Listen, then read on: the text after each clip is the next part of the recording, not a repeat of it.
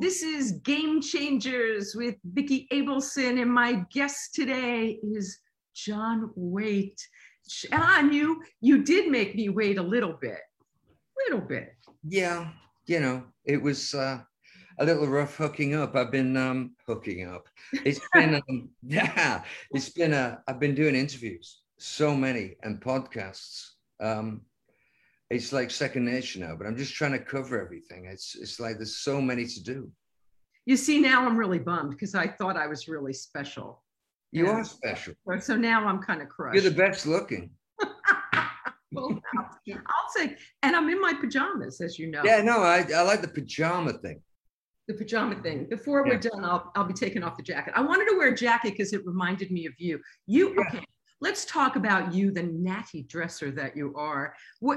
When you were a kid, did you have style? Did you? Yeah, I remember wearing my dad's or somebody's canary yellow waistcoat. And I had a pinstripe shirt and winkle picker shoes that my mum let me have when I was about 8. Wait a minute, what are winkle picker shoes? Well, the teddy boys used to wear them. They got points on the end and buckles, and it was like the mark of a rocker. Wow. And they had them in small sizes in this shop called Timpson's, and wow. she let me have them.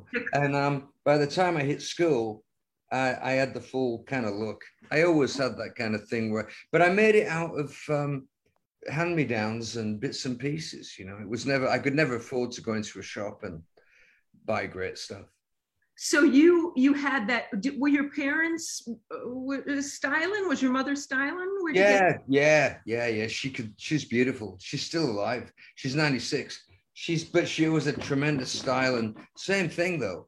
Make clothes. But she had it going on. She was a beautiful woman, still is.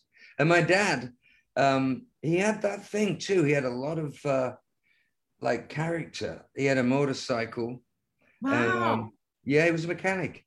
And I was just going to say, what did he do for? Oh, Beth Sussman is saying hi to you. She's a mutual. Oh, hey Beth, that's lovely. Yeah, I remember Beth.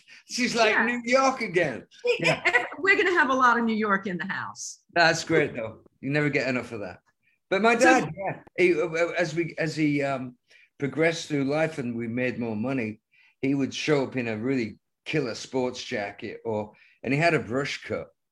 And he was part of that 40s thing where people like Kerouac and all that, they look like, he had that thing like clothes are all baggy and he was a mechanic and he'd come home reeking of oil and petrol, but he was great looking. And he had the heavy boots and work pants.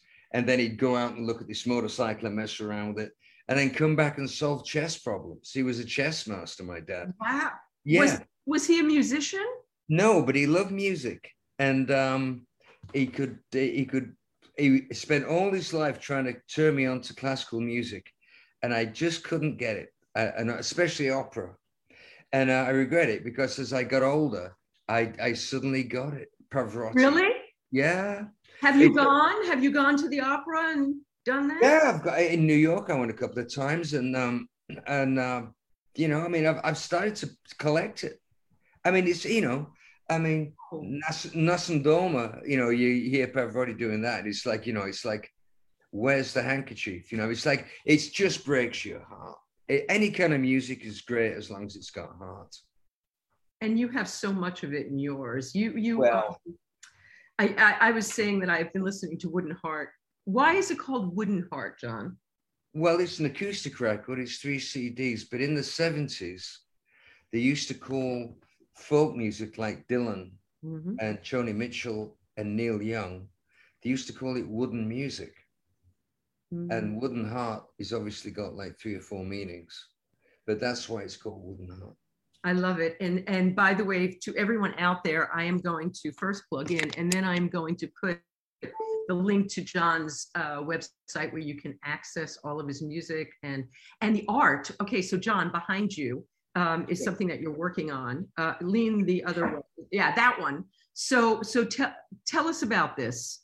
Well, it started off as a boxer, like a prize fighter. I'm working with Neil Giraldo on a musical for Broadway. Wow. and it's got pugilistic overtones. And so I was thinking about boxers a great deal. So I started off with a boxer, and it's a collage. There's like buttons and material, and it evolved into this other thing, and then it became a scarecrow. Then it became back to just a face of character, and now it's back to boxer. It's back to being a winner, which is going to be kind of the scars of outrageous fortune. You know, it's going to be the price of winning. You know, and it's only just I've only just this morning, last night, reconfigured the face and gone back in with some red, and it's going to develop. It's either going to develop or I'll paint it out again. No, I was saying to you before we went on the air that on LinkedIn you had posted this fantastic self-portrait you had done, and then you undid it. And that's it. And that's the same exact one? Yeah. Wow. It was. If that's the one I think you're talking about, but they go from they're like liquid, you know, and if it just all clicks sometimes and you just move forward, and sometimes it's fighting you all the way. And how about the one that's to your right? We if you can move your camera a little bit so we can see it. I could see it before. Okay. Wow. So now that's a poster. That's a poster from the website. The original is hang on. Fantastic. And that's you with a guitar, I assume. Yeah, this is the original. This is and but yeah, I mean we started off like a really small thing. I would come out of a gig. Turn us back to you. Thank you. Yeah, I'd come out of a gig and there'd be people waiting in the rain, or people couldn't get in or couldn't afford to get in, which was even more poignant. And I would do a small cartoon of myself on the albums. So I'd give them something a little extra for all that time and talk to them. I always talk to the people that wait. And but it was a small gift. It's like giving somebody a guitar pick, you know. It was a nicer thing. And anybody that waits outside in the rain to see me, I'll spend an hour with them. So, and then people started ringing up and emailing me saying, we really would like one. And I want one for my rec room, or whatever you call it, den. Right. And, you know, and I started banging them out. And then I thought, well, I'm almost going back to being a full-time artist. So I started selling them. And then it became, there's other ones like this. This is Artaud, the French surrealist poet. Wow. Yeah. So you work in different mediums. That looks like a charcoal. Yeah. No, this is crayon and Sharpies and watercolor. I can whatever's available. Sharpie. I love it. So now, are these things that we, the little people, can afford to buy, John? Yeah, the smaller pieces are about $250, $350, and they go up to about $2,000. The big pieces. Are they all signed? Oh yeah, yeah, they're all signed. But it's like I said before we got on the air, as we call it. I just been talking to a gallery that wants to represent me, and I went to art school for 4 years, and I was going to be a painter. Let's talk about that. So when you were a little kid, art came first or music came first? Well, it came together because my cousin Michael was a great guitar player. And my first memory of a guitar is Michael playing this great big National Dobro kind of thing with a resonator in it, playing Freight Train, Freight Train, going so fast, and Nancy Whiskey songs, Lonnie Donegan, skiffle, Right. But he was at art school, and he got kicked out of his mum's house for being such a kind of a rebel, really. And he went to live with my grandmother, my dear old, lovely, beautiful grandmother, Nana Lillian. And she put him in the spare room. My grandma Nana was Lillian too. Really? Yes, I swear. We called her Libby. Oh, that's lovely. Yeah, Nana's, man. Oh, God. But anyway, Michael, I was his favorite nephew, and he used to show me how to paint and play me songs. And so they came together. I think in Britain at that point, the art scene was very closely linked to music. although nothing was happening outside of the Shadows and Lonnie Donegan and blues. We had a lot of, and country and western in its own strange way. What? Yeah. Really? Yeah, Brenda Lee. I had a crush on Brenda Lee when I was 6. You know, it was really great. And so I was always, country music was there before Cowboys and Indians, you know, western music, Marty Robbins, Brenda Lee, Jim Reeves, all that kind of corny stuff. And then Michael played me Hank Williams. And that was like, you know, I was too young to get what was going on. It's like sex, you know. You kind of suspect something great, but you don't know how it works, you know. And being 6, you put it together fairly soon, but it was just something I witnessed and was sort of party to, that I didn't really know what was going on. Wow. And but your first career thought, though, I mean, you went to art school. So was the goal to be a professional artist? Yeah, I was going to illustrate, pen and ink, watercolors, that kind of thing. I was really influenced by the French lithographers, Mucha. Everybody loved Mucha, and Toulouse-Lautrec, and Aubrey Beardsley when it came to line drawing, and Sickert when it came, and Sargent when it came to painting. But everybody, I mean, it's a hard thing to express, but a lot of people in England are really kind of, you know, art is just in the room with them. You know, you have the quiz programs, and there'll be, you know, like Mastermind, and some plumber from Willesden will be on, and he say, "Your subject tonight, sir," is going to go like Shakespeare's sonnets, and then the questions are about Shakespeare's sonnets, and this plumber from Neasden knows absolutely everything. Wow. I mean, people have that, and it's not considered hoity-toity or like, you know, like, yeah. It's like my dad with the motorcycle. We were all very aware of art in Britain, especially in that time, and it wasn't considered, like I say, highbrow. It was just, everybody just knew about it. TV was great. TV was there'd be plays that would be rock your world inside out and very hardcore, you know. And then, but the whole family all over the world, all over Britain would be watching it in all different, the Queen would be watching it, you know. Yeah. And so where did music start for you? Did it start with a guitar from your uncle? Well, no, cousin. Your cousin. Well, yeah, my brother Joe got a guitar, Gaiatone, when I was about 10 or 8, and he was 11. And really a cheap, nasty guitar, but they're worth thousands of dollars now. And he became a really brilliant guitar player. He moved on to a Fender Telecaster pretty fast, but he was the local rogue, really. He was out there, you know, being a bad boy and playing the guitar, and he was really good. I can't tell you how good Joe is, and still is. And I mean, I go home and he pulls out the guitar and plays something, and I go like, "How the fuck did you do that?" Wow. You know? But I was in his shadow, and I wanted to play bass, which is what I did with the Babies. I love the bass. I like the zenness of it. I love bass lines. I love the cello, the oboe, double bass. And my mind was always following the bass line, and I was listening to a lot of blues, and would play along on the top 4 strings of Joe's guitar, and then I got a small bass.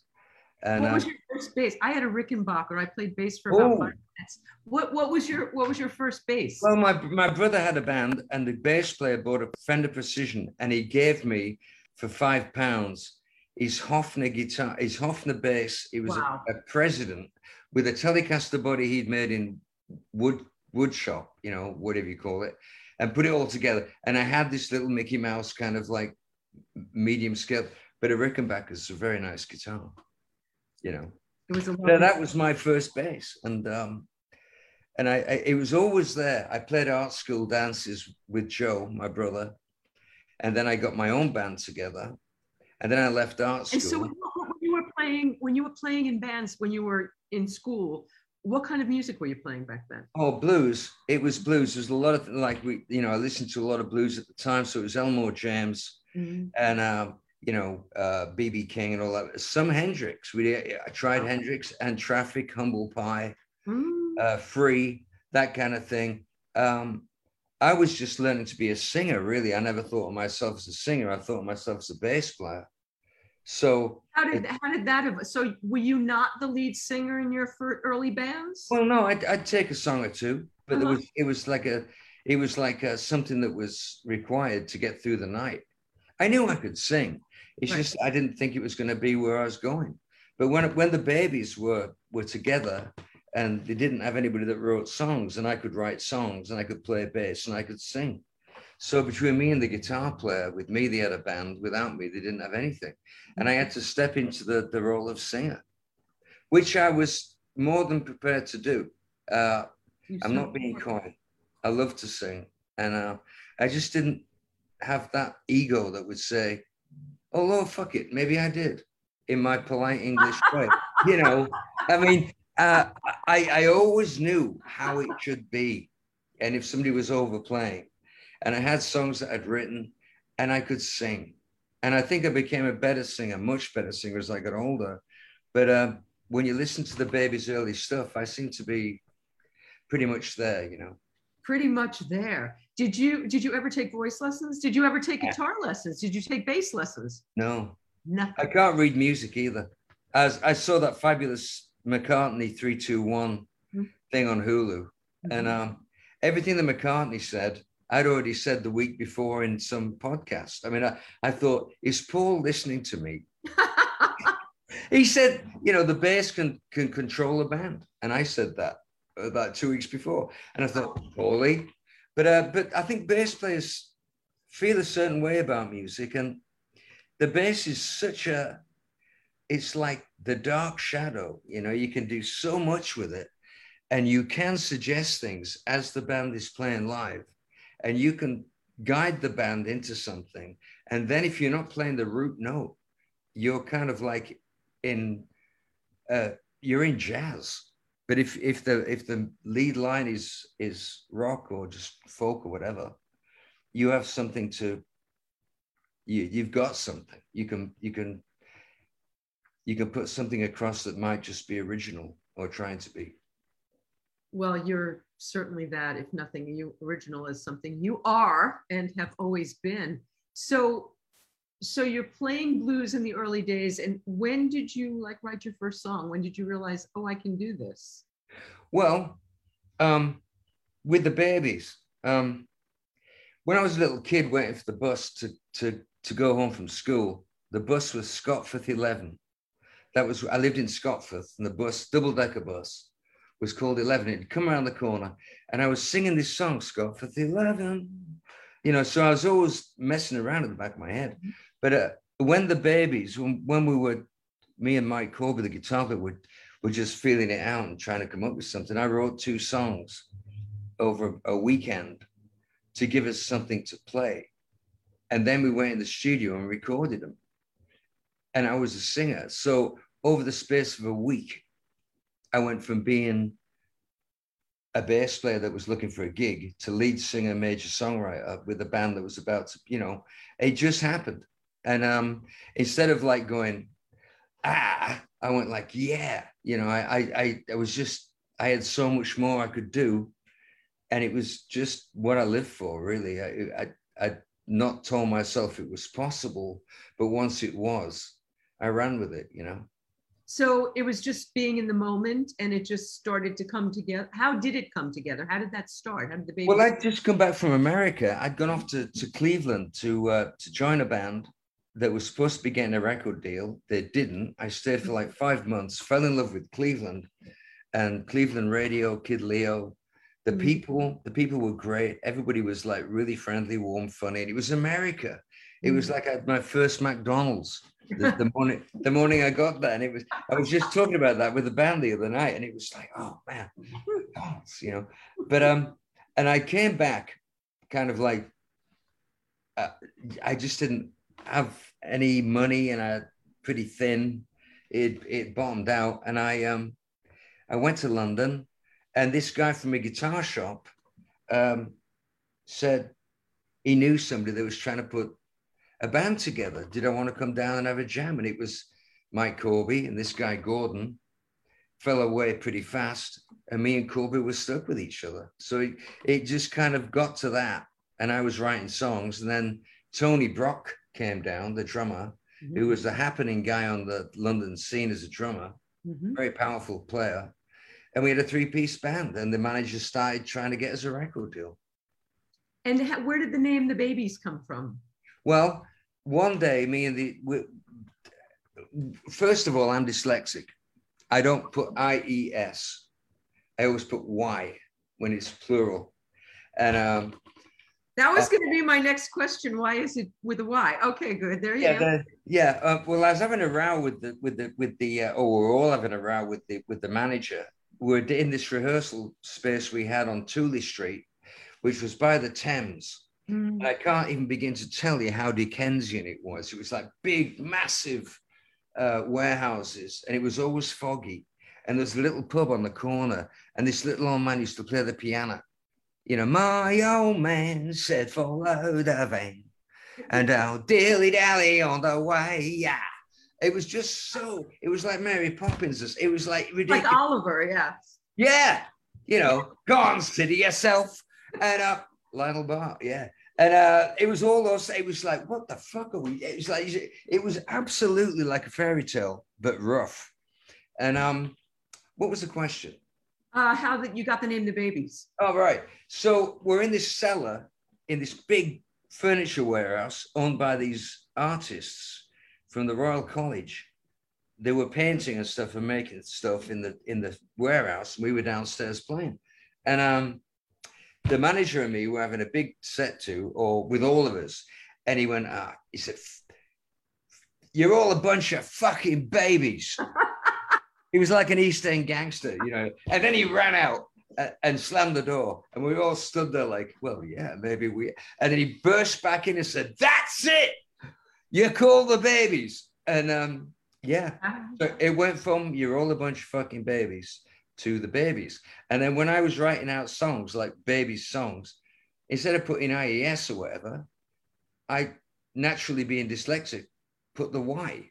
And that's why it had the weird spelling. It just stuck. Yeah. Wow. Yeah. I kind of love that. So, okay, so you guys have come together. He's shopping a deal for you. You guys are you're writing music. Yeah. Going on.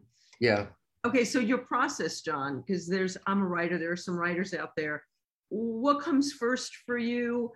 I read that, and I don't know if this is true, that you wrote the lyrics to Missing You in like 20 minutes. Is that so? Yeah.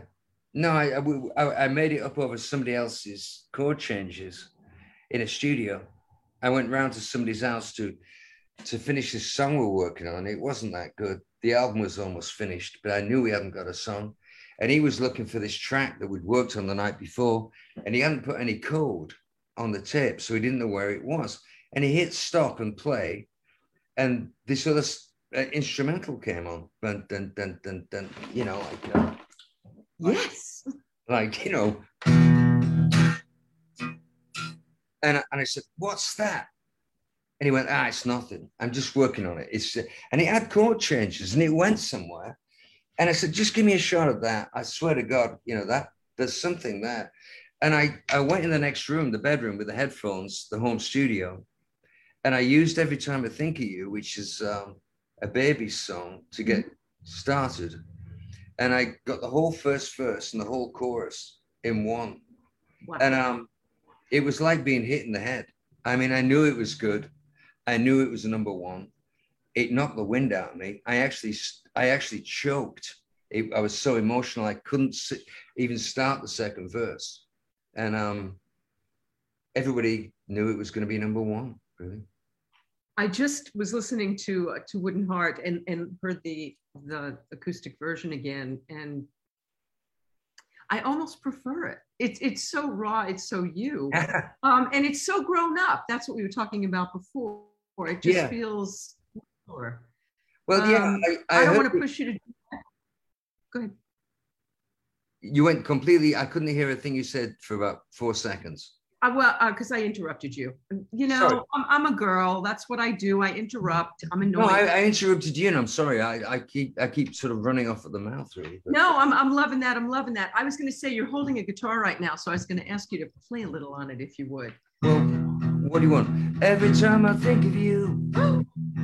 I always catch my breath, and I'm still standing here, and you're miles away, and I'm wondering why you left. And there's a storm that's raging through my frozen heart tonight. I ain't missing you at all since you've been gone away. I ain't missing you at all.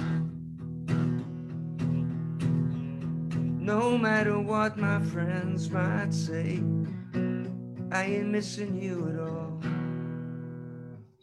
Oh my God, you gave us a taste. Wow, that was Well, delicious. I should have gone to the higher note, but I just woke up. I took a nap before our interview. No, I'm sorry. That was just perfect for me. Thank you for doing that. So writing music. Okay, so the babies happens. Are you expecting how it blows up? Are you? I imagine your life changes. Okay, so you're from humble beginnings, John? I am working class family. My first memory is with my cousin Mary playing on a rug next to a board floor over a motorcycle shop at the family garage, and we lived in a terrace cottage after that, with about 10 terrace cottages facing into the countryside. Wow. Cornfields, a big valley. It was an idyllic childhood, and opposite there was a massive park that had lanes and strange twists and turns and a huge structure in the middle.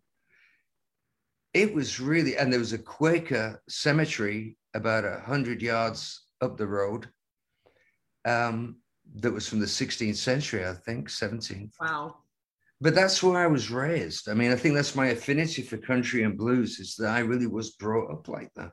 We had an outside toilet behind the alley. Oh, Like a stone wash house with a toilet. We didn't have a bathtub.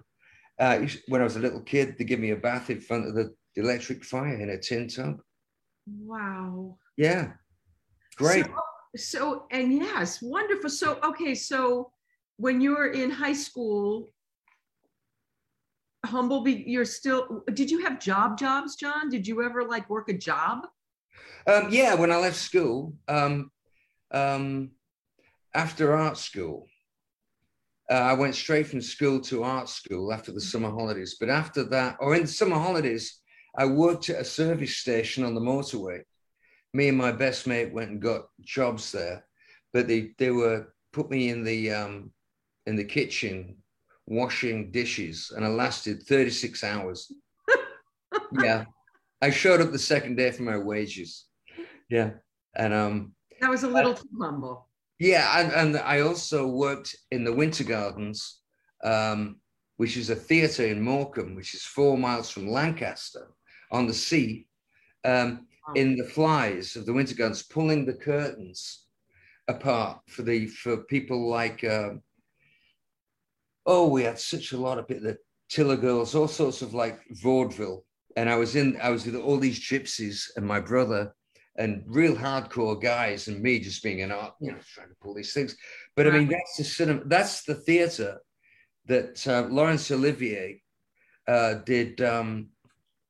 The Entertainer, is it? The Entertainer. Oh my God. Do you remember that movie? That's Morecambe. That's the next town over from Lancaster. But that's where they filmed that. Wow. And when you look at the seafront, you see all the places that I knew. We used to go there and paddle in the sea and go to the arcades, and it was like a big day out to go to Morecambe. But Laurence Olivier, stayed in a boarding house there. Laurel and Hardy went there on that tour of Britain they made a movie about, Wow. Stan and Ollie.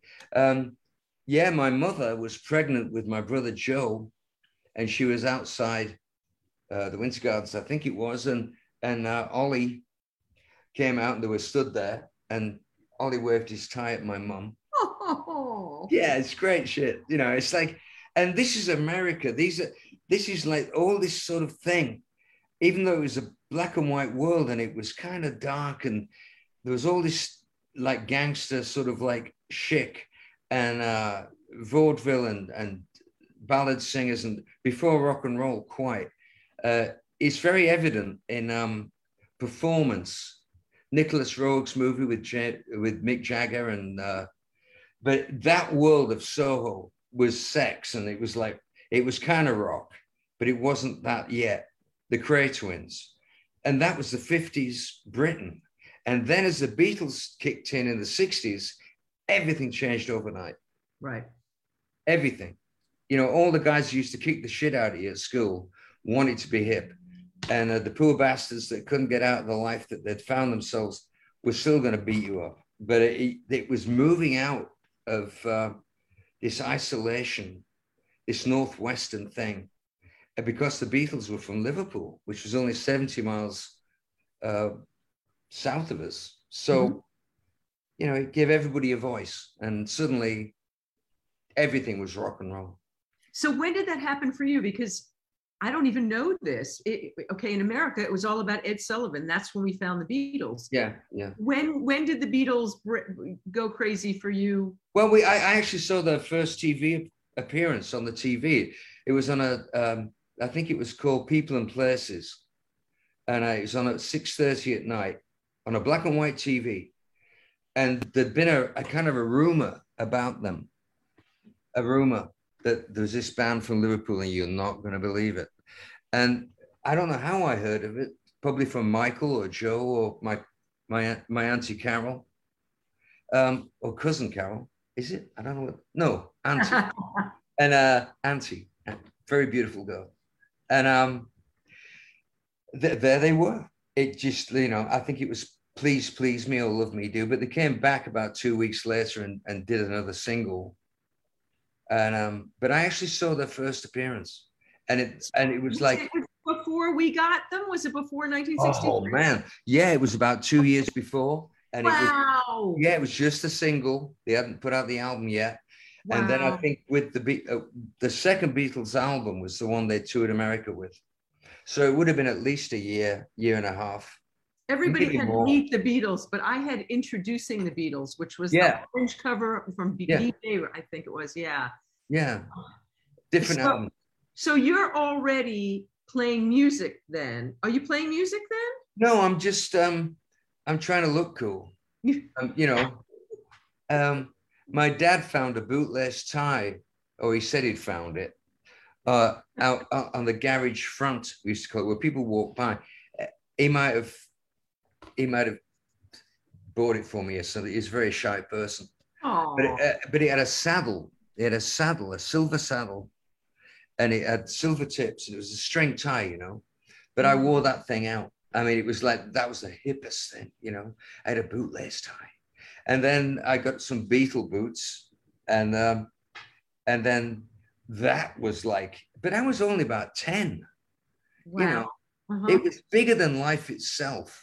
When the Beatles, I mean, my learning about being grown up was wrapped up in the Beatles and James Bond, you know, the James Bond movies. That was girls.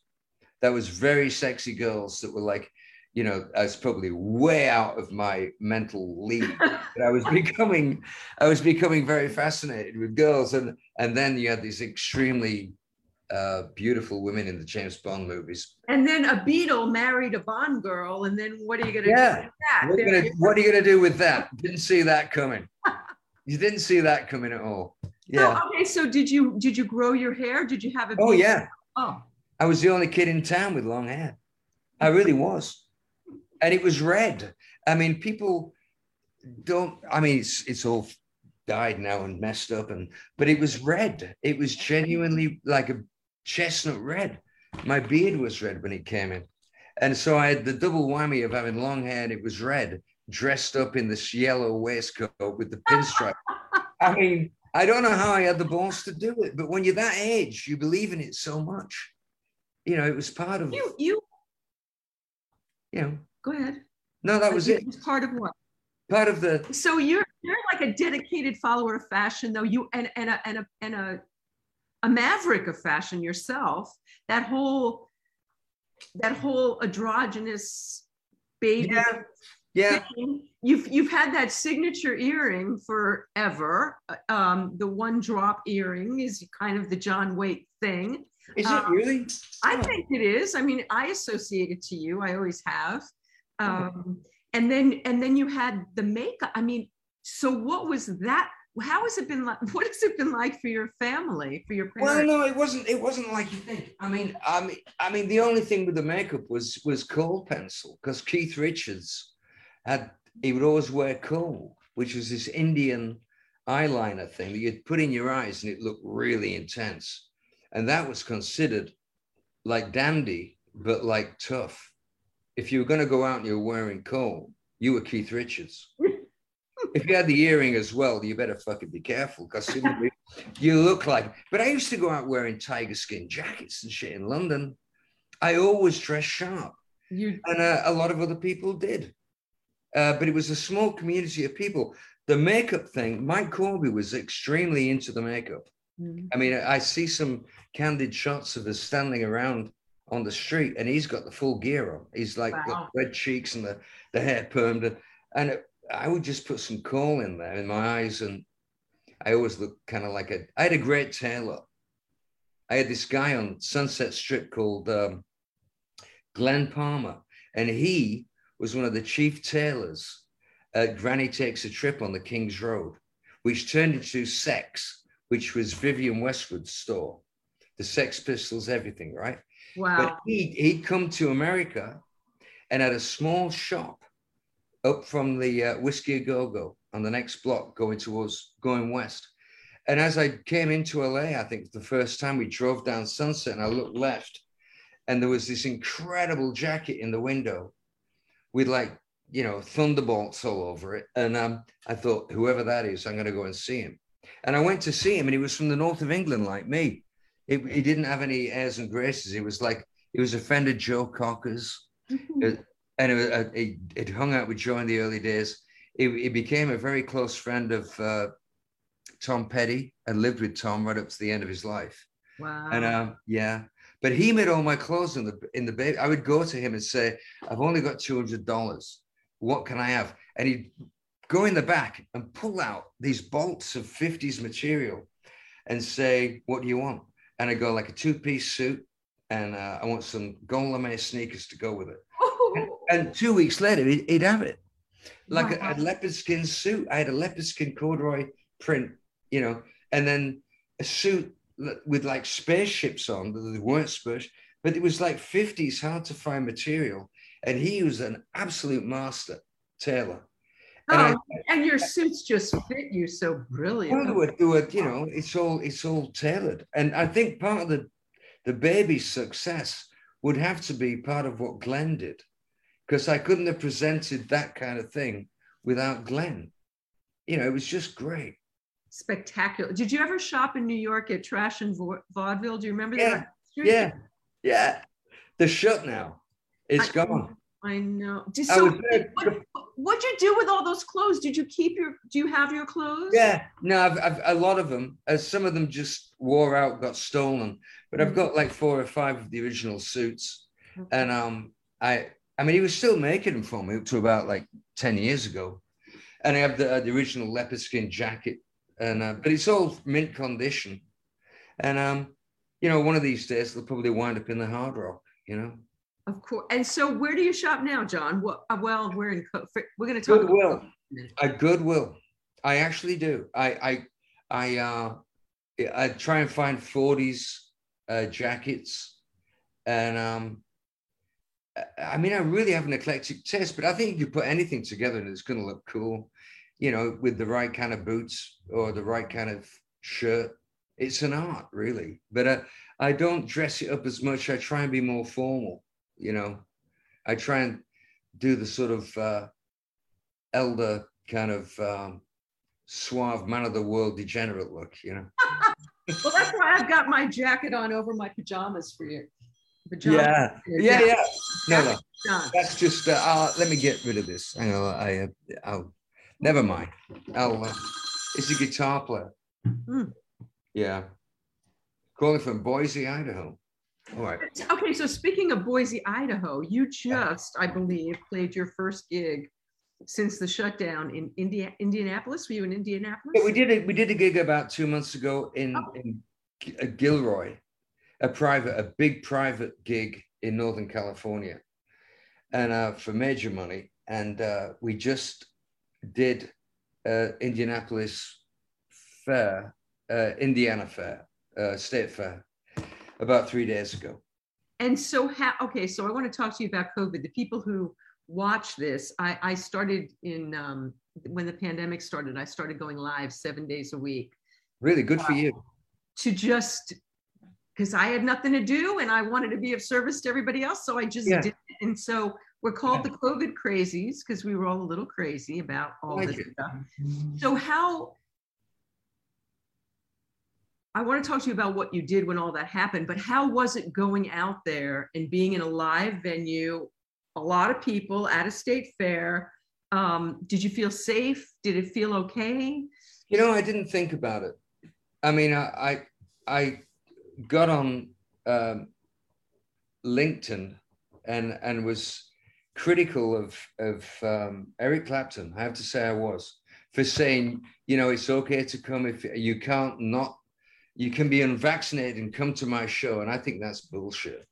He actually won't play venues that are insisting on people proving that they're vaccinated. Well, everybody's vaccinated. got their own thing, you know, and he had a bad reaction to his shot. And I think I did too, looking back on it. But I'm vaccinated and now he is. But if you're not vaccinated, you can pick it up and spread it. And the British papers are full of people dying that we were swearing they were never going to get the shot. And now they're dead. Yeah. And I just thought it was somewhat, you know, the only word I can think of is selfish. I mean, what's the big deal? I mean, there's a chance like 1 in 2 million you're going to have a bad adverse reaction to it. They're great odds. They're really good odds. The alternative is dying on a respirator alone. Your family aren't allowed in the room. Right. You die an agonizing death and you die alone. And so I thought that was irresponsible. Van Morrison is the same way. They're friends and they've been doing this thing like, you know, you don't have to get vaccinated. But now all these people in the South, in the Midwest in America are becoming seriously ill. And it's mutated into something that's even more virulent and really deadly. I mean, come on, people. It's like a flu vaccine. It's like a polio vaccine. Let's go, grow up, bite the bullet, get the fucking vaccine, grow up, let's go, and let's get through this.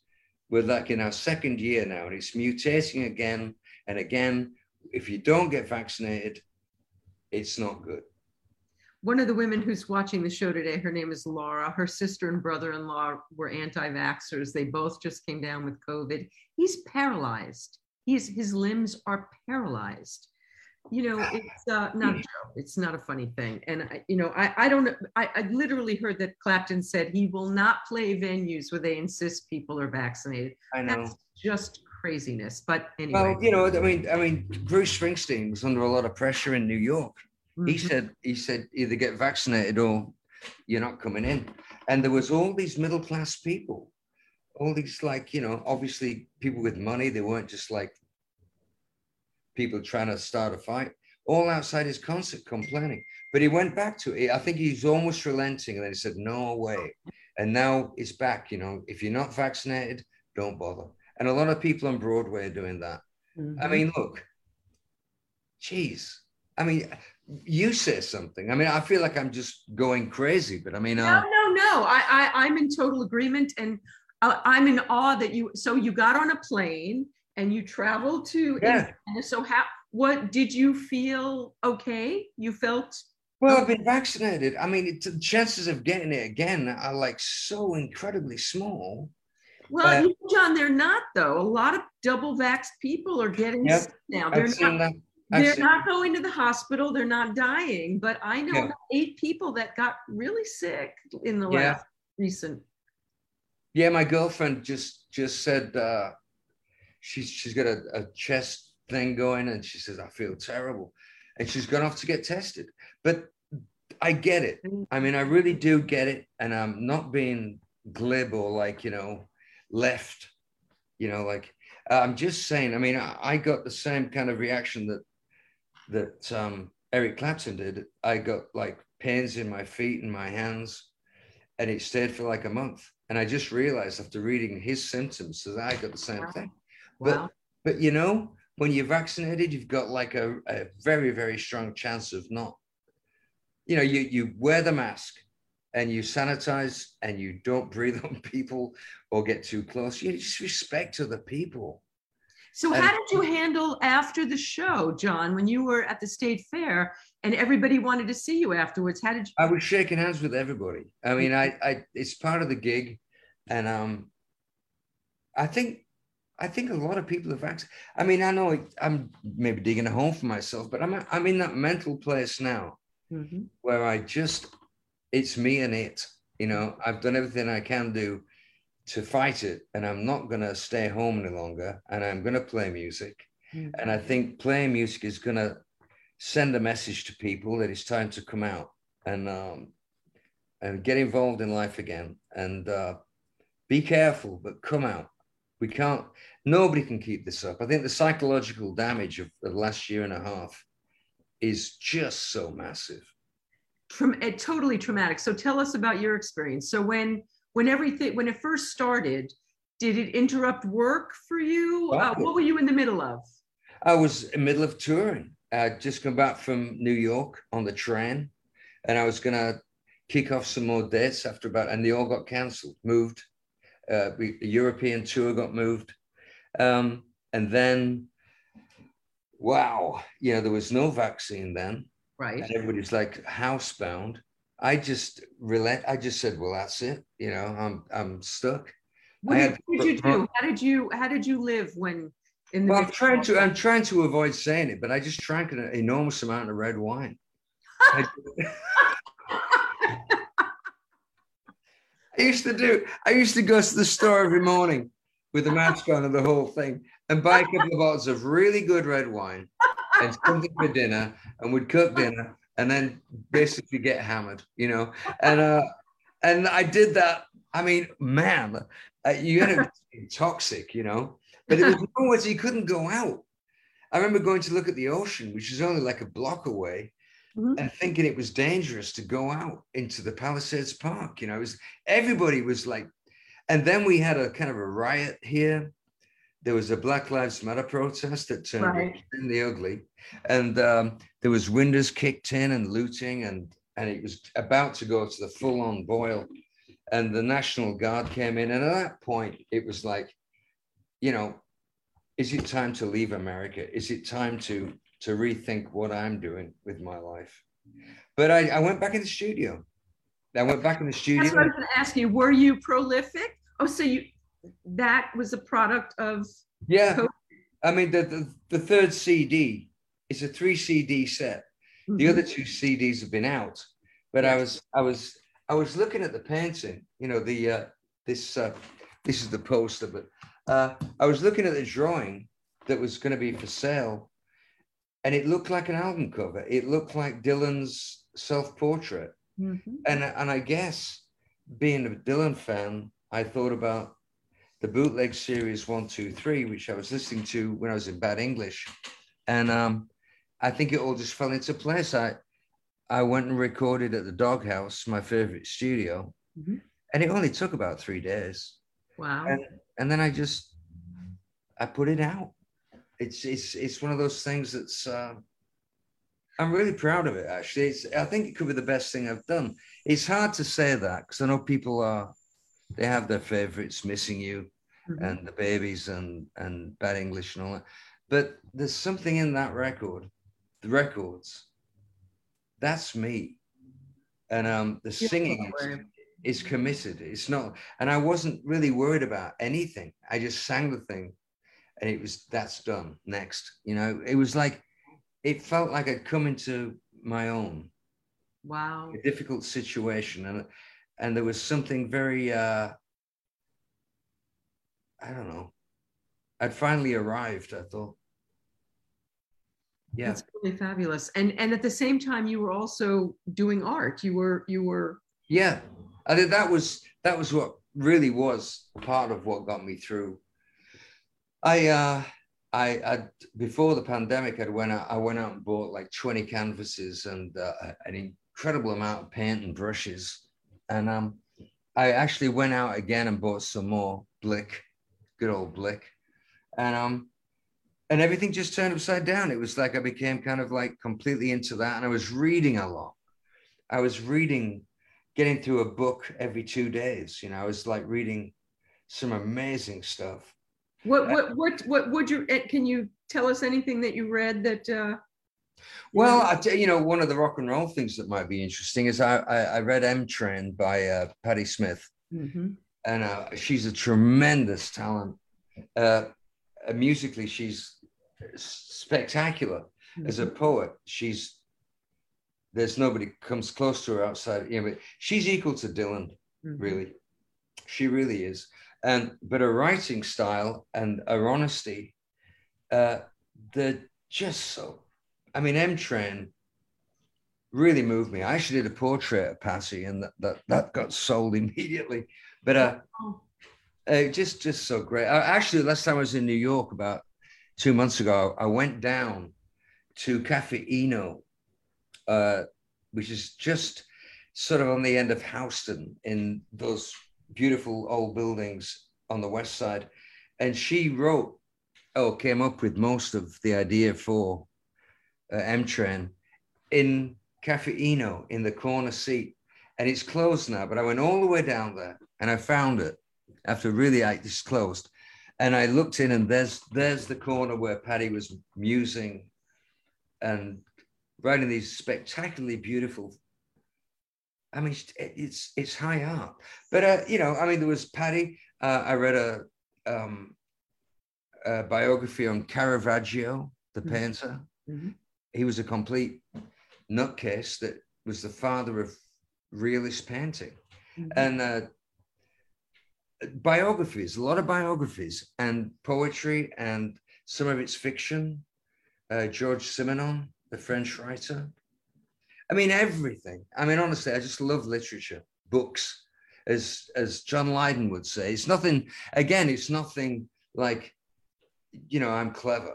If I was clever, I wouldn't be reading any books. I mean, I just love learning stuff and people's opinions. You know, I mean, I've got everything here from F. Scott Fitzgerald to, I just discovered Hemingway about 4 years ago. I tried to read Hemingway on 2 separate occasions and just thought, I don't get it. You know, Farewell to Arms. And 4 years ago, I read it again and got it. So you slowly work through Hemingway, and it's like an education, you know, Movable Feast. You know, it's just go like, what? Fuck, wow. And then you go back and read the stuff you read as a kid that you didn't really get. Mm-hmm. You know, Hermann Hesse, Steppenwolf. I love Hermann Hesse. Was my favorite when I was a teenager. Wow. Yeah, that's great stuff. So John, in my house where I'm sitting right now, for 12 years, I've had a literary salon. Really?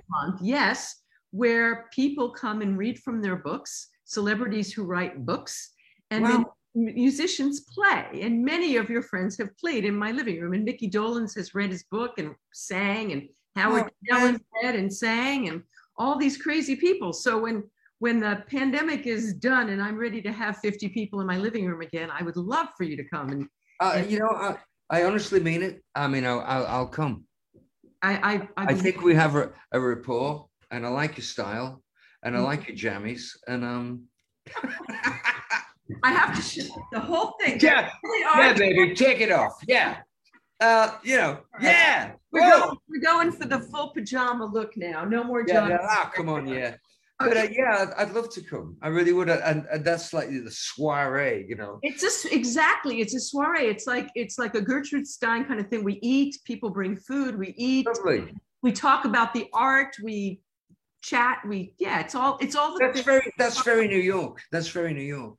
Yes, I did it in New York as well. I used to do it in both. Yeah, in both places. Yeah. Wow. Before we sort of went on the air, you know, if nobody's aware of it, we were talking about New York, in the spectacular years of New York. Wow. that we So, were- okay, so tell me about your New York experience. So you lived on the Upper West Yeah. Side, which wasn't really the music scene so much. No, that was when I first got there, when I made the first solo album. And when I came back and I had Missing You, I was living in London Terrace Towers, like 22nd, 23rd Street down there. On That's why you know Spodiotes. well, you know, I mean, those clubs used to be all over the city. You just like Right, jumping but down. Spodiotes was right Yeah. down by London Terrace there. Yeah, it was right on the.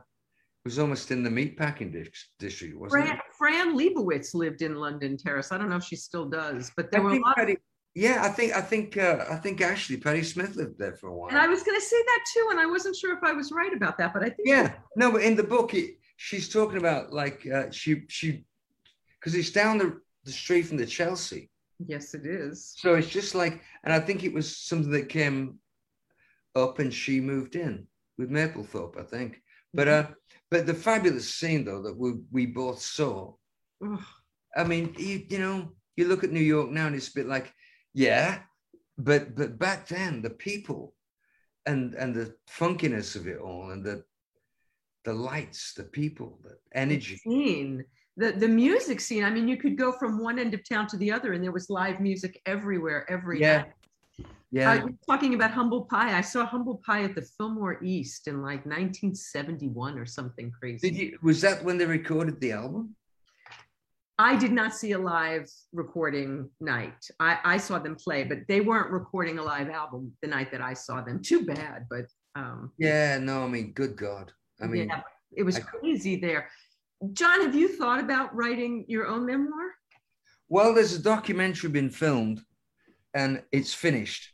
And it's in the final process of getting clearance from some music publishers.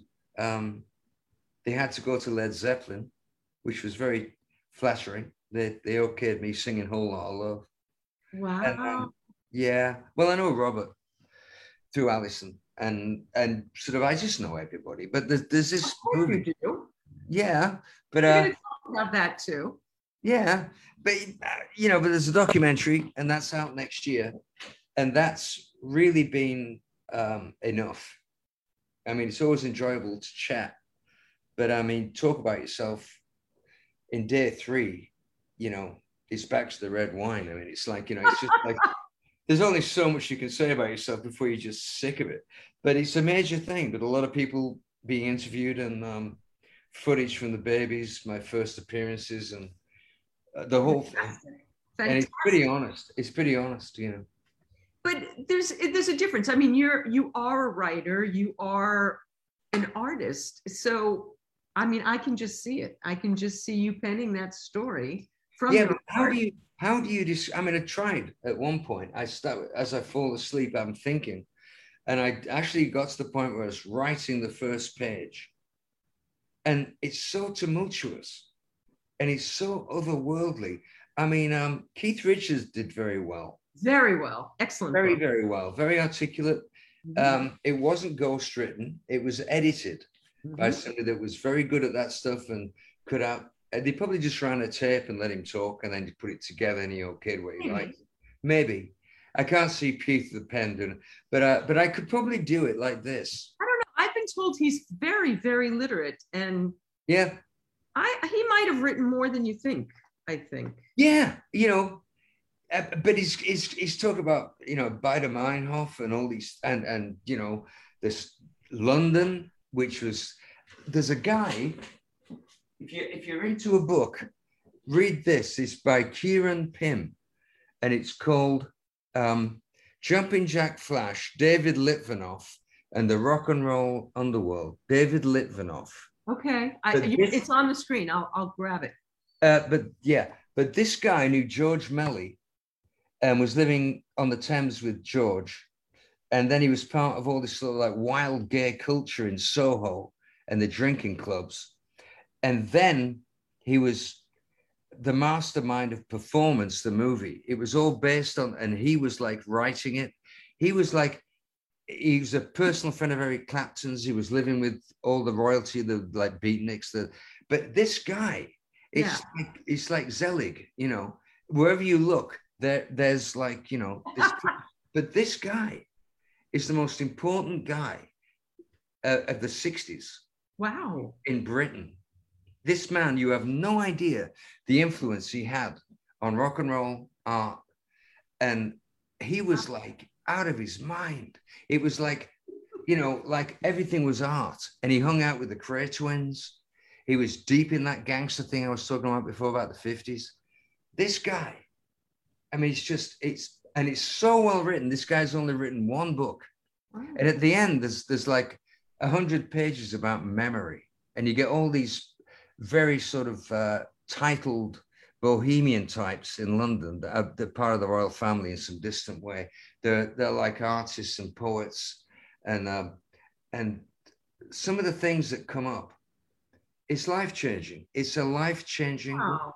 Yeah, Wow. that's a read. I'm gonna check it out. So, okay, so let's talk about some of these people that you just mentioned. How did you team up with Alison Krauss? How did that happen? Well, I was making a record called Downtown. It was just re-recording some stuff and putting some tracks that I'd finally got the copyrights back to. And it's just to put something out to get some interest, to get a couple of reviews, or just put my name out there so I could tour. And I got to Missing You, and I couldn't think of any other way to do it but do a duet. And I thought, well, and I'd watched Alison from a distance, watching the country music channel. I think it was called the American Music Channel, when I was recording Figure in a Landscape. And I was always aware of bluegrass. And she's beautiful, you know, you had to notice her, but she was great. And I was in Nashville, I was living there recording, and my manager made the call and said, do you want to sing with John Waite? And she told me later that she was in the back of the room when the call came in, and she just said, yeah. And a couple of days later, we met and sang the duet. You know, it was, and became quite good friends. And I went and played the Opry with her, and hung out with, when she was doing the Robert Plant thing, got to hang out with her and Robert and see a lot of that tour and become part of that world. But I got to meet Larry Sparks, the bluegrass guitar player, and Del McCoury and the Whites. I saw a lot of the bluegrass scene. It was really charming. You know, I mean, the bluegrass people are really incredible. They're just really authentic. The country people can be sneaky. They're like, you know, they're like showbiz, you know, and they know the game, and they can be really rough. But the bluegrass people were just the sweetest, you know.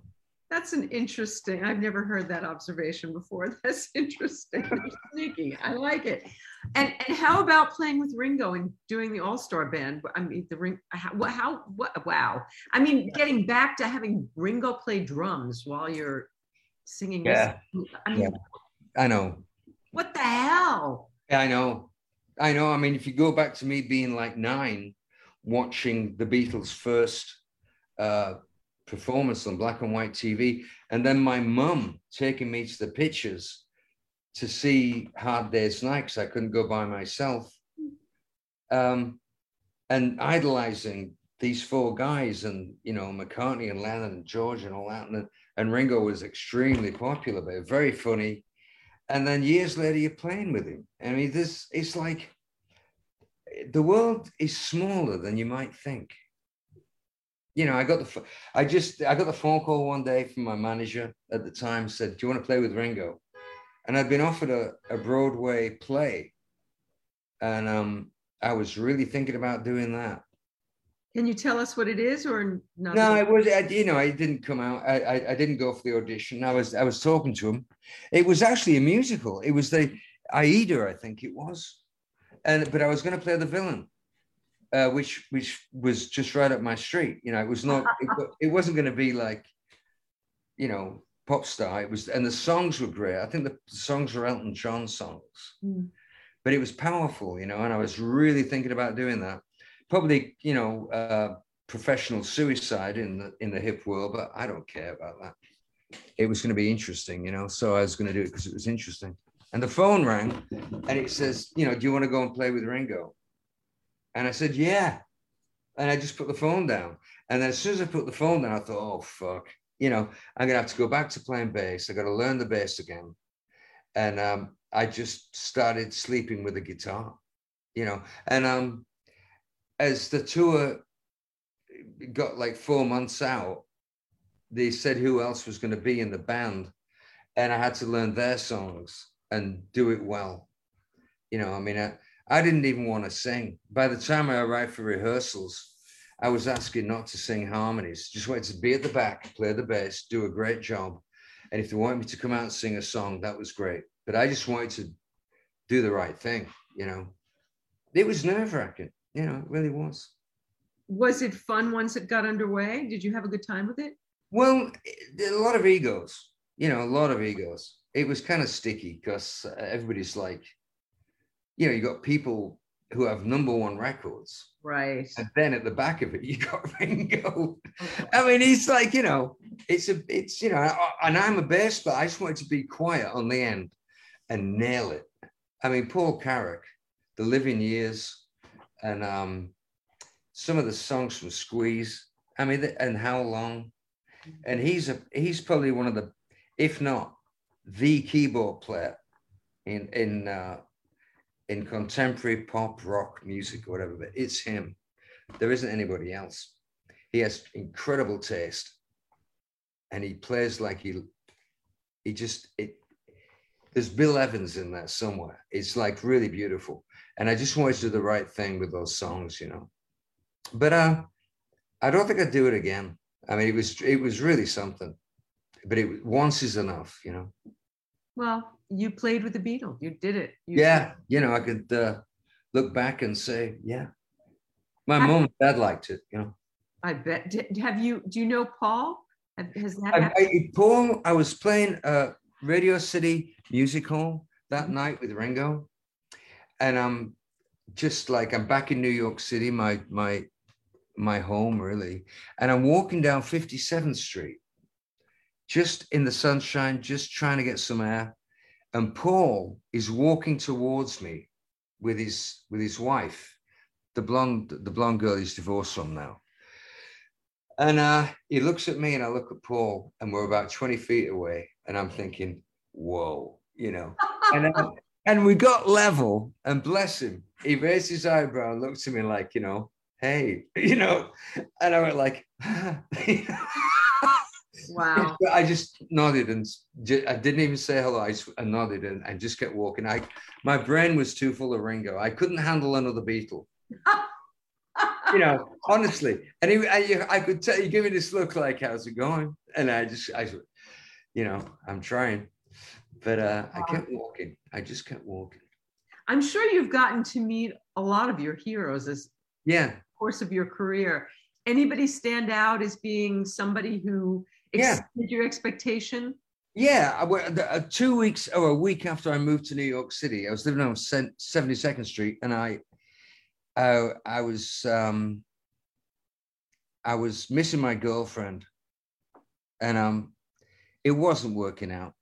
It just was. I was by myself. It just seemed overwhelming, and I had some friends, Carol Kay and Ricky Byrd. They were like friends. Ricky Byrd is one of my oldest friends. Yeah, you know, I mean, it's like a small world. Anyway, I think I went.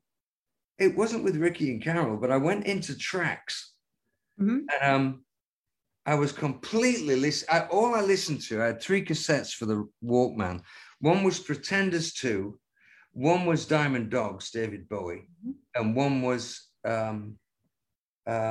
Face Dances, I think it's called, by The Who, with You Better You Bet On. And I walked into Trax, sat down, and I'm drinking Budweiser. And Pete Townsend walks in, and I'm in a booth at the end with Mick Jagger and Jerry Hall. and you know, he's like a god to me. He was like, I mean, Townsend is like the poet laureate of rock. You know, he's the British.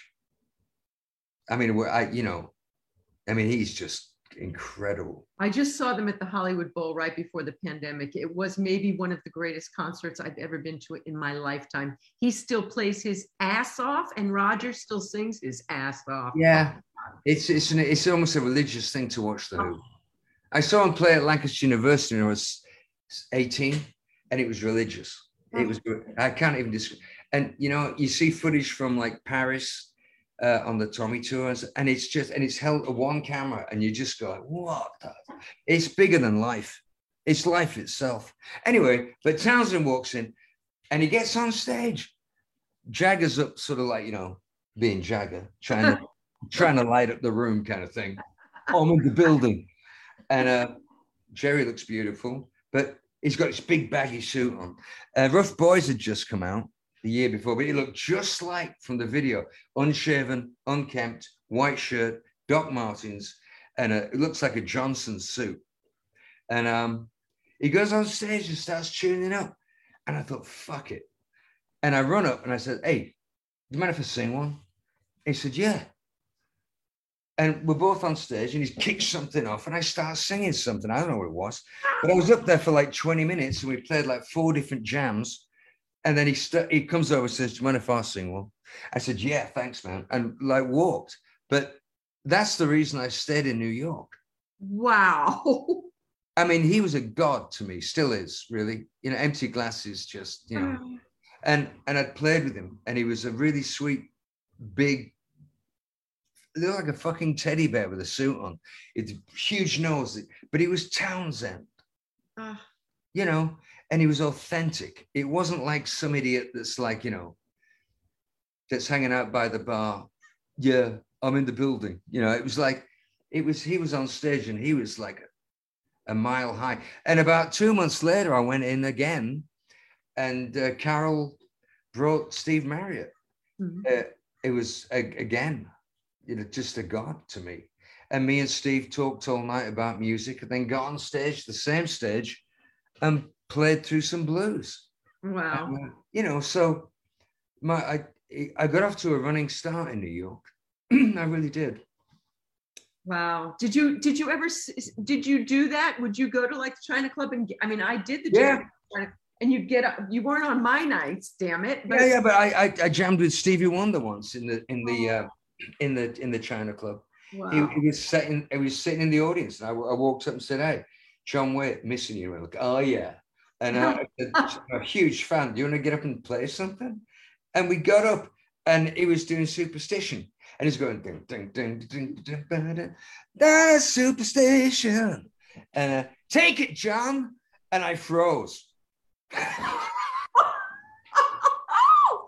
couldn't remember any of the words. I said, take it back, Stevie. But you know, I've had some really great moments. There are people, you know, the music business is like, you meet people who are just off the beam. They're clever, they might be successful, but they're all about them. And it's like a game, and they're intrigued by it or whatever. And they're pretty transparent. And then you meet these other people who are like carved in stone. You know, they're soulful, compassionate, fiery, angry, desperate, whatever, but they're artists, you know, and you can see it a mile off. You know, you go backstage somewhere, it's like, hey, how you doing? Oh yeah, can you play my new record? And it's like, get the fuck out, you know. And then you meet these other people who are dead serious, look you in the eyes and talk to you, and they're the people I talk to, really. I love the fact that you do that when you come off stage, that you talk to the people who wait for you. Oh yeah, I mean, we have a meet and greet, and I really do try to spend like 5 minutes with everybody. I mean, why not? I mean, it's going to mean, I mean, those people that I met did that with me. Townsend, Marriott. The next day he invited me over to his house for Sunday lunch. Oh yeah. And you know, Bowie. I mean, Bowie played with a lot of my musicians, Alan Childs and Carmine Rojas, all those guys, you know. And when I was doing a press junket in Europe, they were doing Hamburg or something, and Bowie, David, sent an invitation. Do you want to come to the show? And you know, we'll take care of you. And I got to the show, and he put me in a a gantry by the side of the stage. Carmine run up, give me a bottle of wine. Bowie walks out, smiles at me, and then does the whole show. And I saw him in the China Club about 2 months later, and I said, "Thanks, it was a great night." And he said, "I could hear you."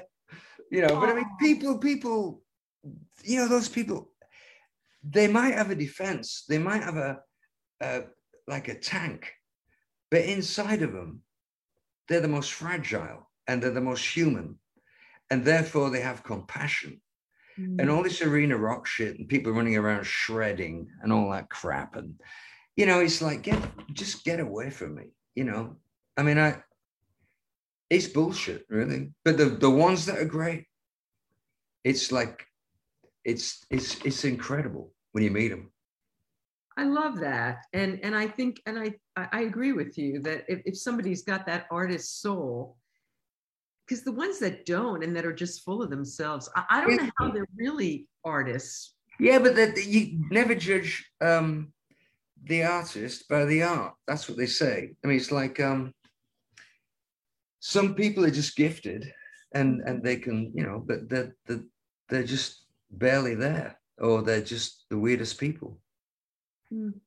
Yeah. Well, that's sad. John, I have I'm so grateful that we didn't even talk about it, but Sandy Gennaro, who I've known for years, and that's why you're here, because I just happened to see his post on Facebook and he was in a picture with you, and I was like, Sandy, what?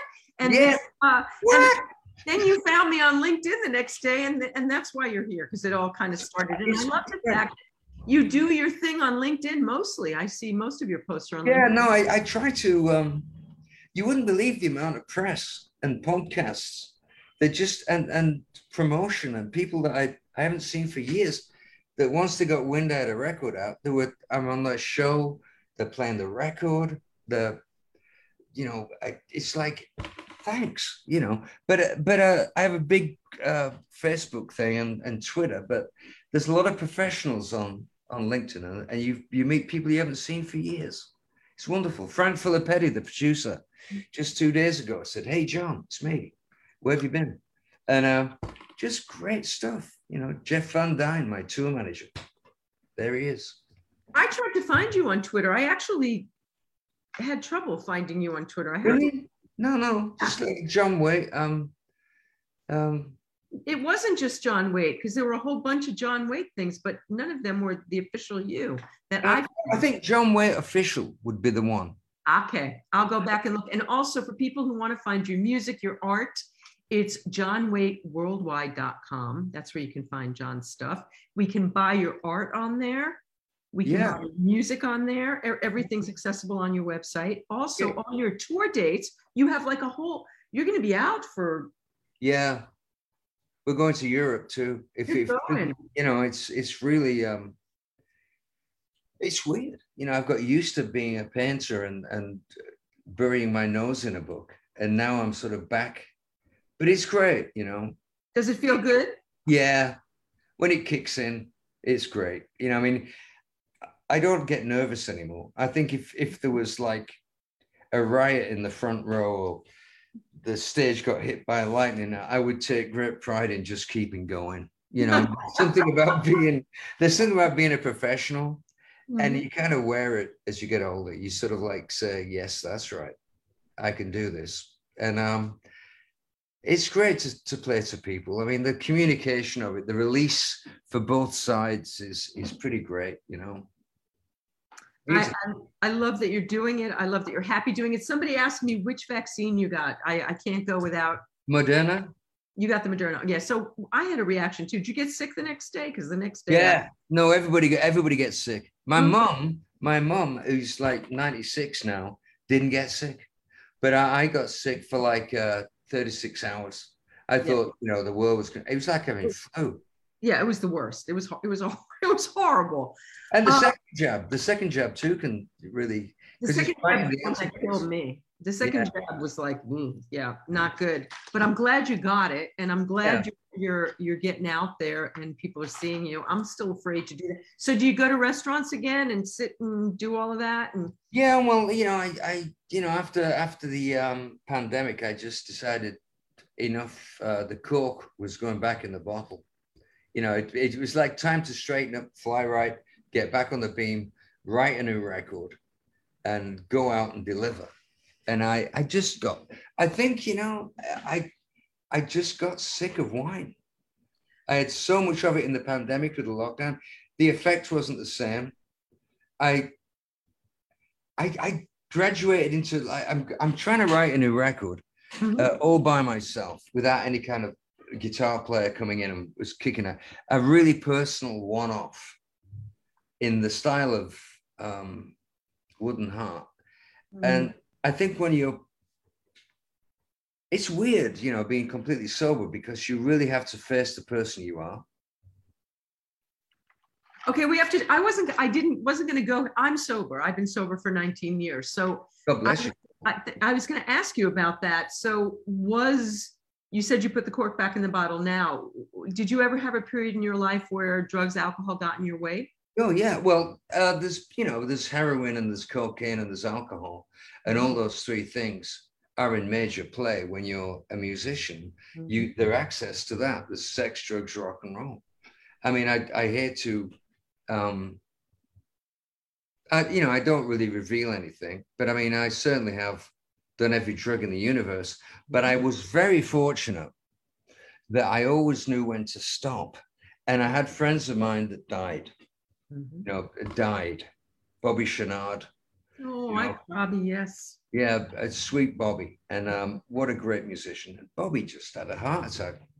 Freebasing, really. That's how he spent his time. And other friends that just died because they lived so hard when they were younger. And I've been all over the map. I've done the whole thing. But there was always this voice in the back of my head that said, enough. And I was always able to get up and leave. And I could flirt with any kind of drug or whatever. And when it stopped being fun, it didn't get funky, as David Bowie would say. It's like I just knew when to stop. So I was able to sort of live in all those different worlds. But drugs never got out of control. I mean, you'd know it when it did. You would know that you were like waking up or not waking up. You were still awake 2 days later, thinking, what the fuck did I do? I'm swearing off it. But I mean, in the end, it just stops working. It isn't. And some people, unfortunately, can't stop. And it's just like you watch them go off the edge of the world, you know, and it's terrible. Some real talent, you know. I mean, some real talent that should still be with us didn't come out the other side, you know. But I certainly lived that life, you know. And that's so the documentary too. Just stop on so you've put the cork back in the bottle. You're not drinking wine now? No, I just completely decided. It's only a couple of months, but I mean, it certainly is great. I mean, I feel energized, clear, creative. I'm straight ahead with people. I'm not avoiding issues. I just get right to it. And I'm thinking that that's going to be a whole different aspect of a writing process, you know. I love that. I think that's true. I wrote my book sober, and I used to think that I could never be funny or do any of that sober. And I think we're funnier and smarter and more creative. Yeah, I do too. What's your book called? It's called Don't Jump: Sex, Drugs, Rock and Roll, and My Fucking Mother. And that's the China. Oh, whoa! I love my mother. My mother just turned 90. Yeah. She's amazing, like your mother, still beautiful. And it's I'm making amends to my mother in the book, actually. I'm going to send you a copy. I'm going to send you a copy. I would love to have one. And I'll send you a picture. I would love that. I would love that. Before we go, would you play a little something for us and play us out? Well, I'll play the Donovan's song because it's really easy. Okay. I'll take the glasses off too. Yeah. In the chilly hours and minutes of uncertainty, yeah, I long to be in the warm hold of your loving mind, and to feel you all around me now would be the sweetest thing. Yeah, it'd make me sing. Oh, but I may as well try and catch the wind.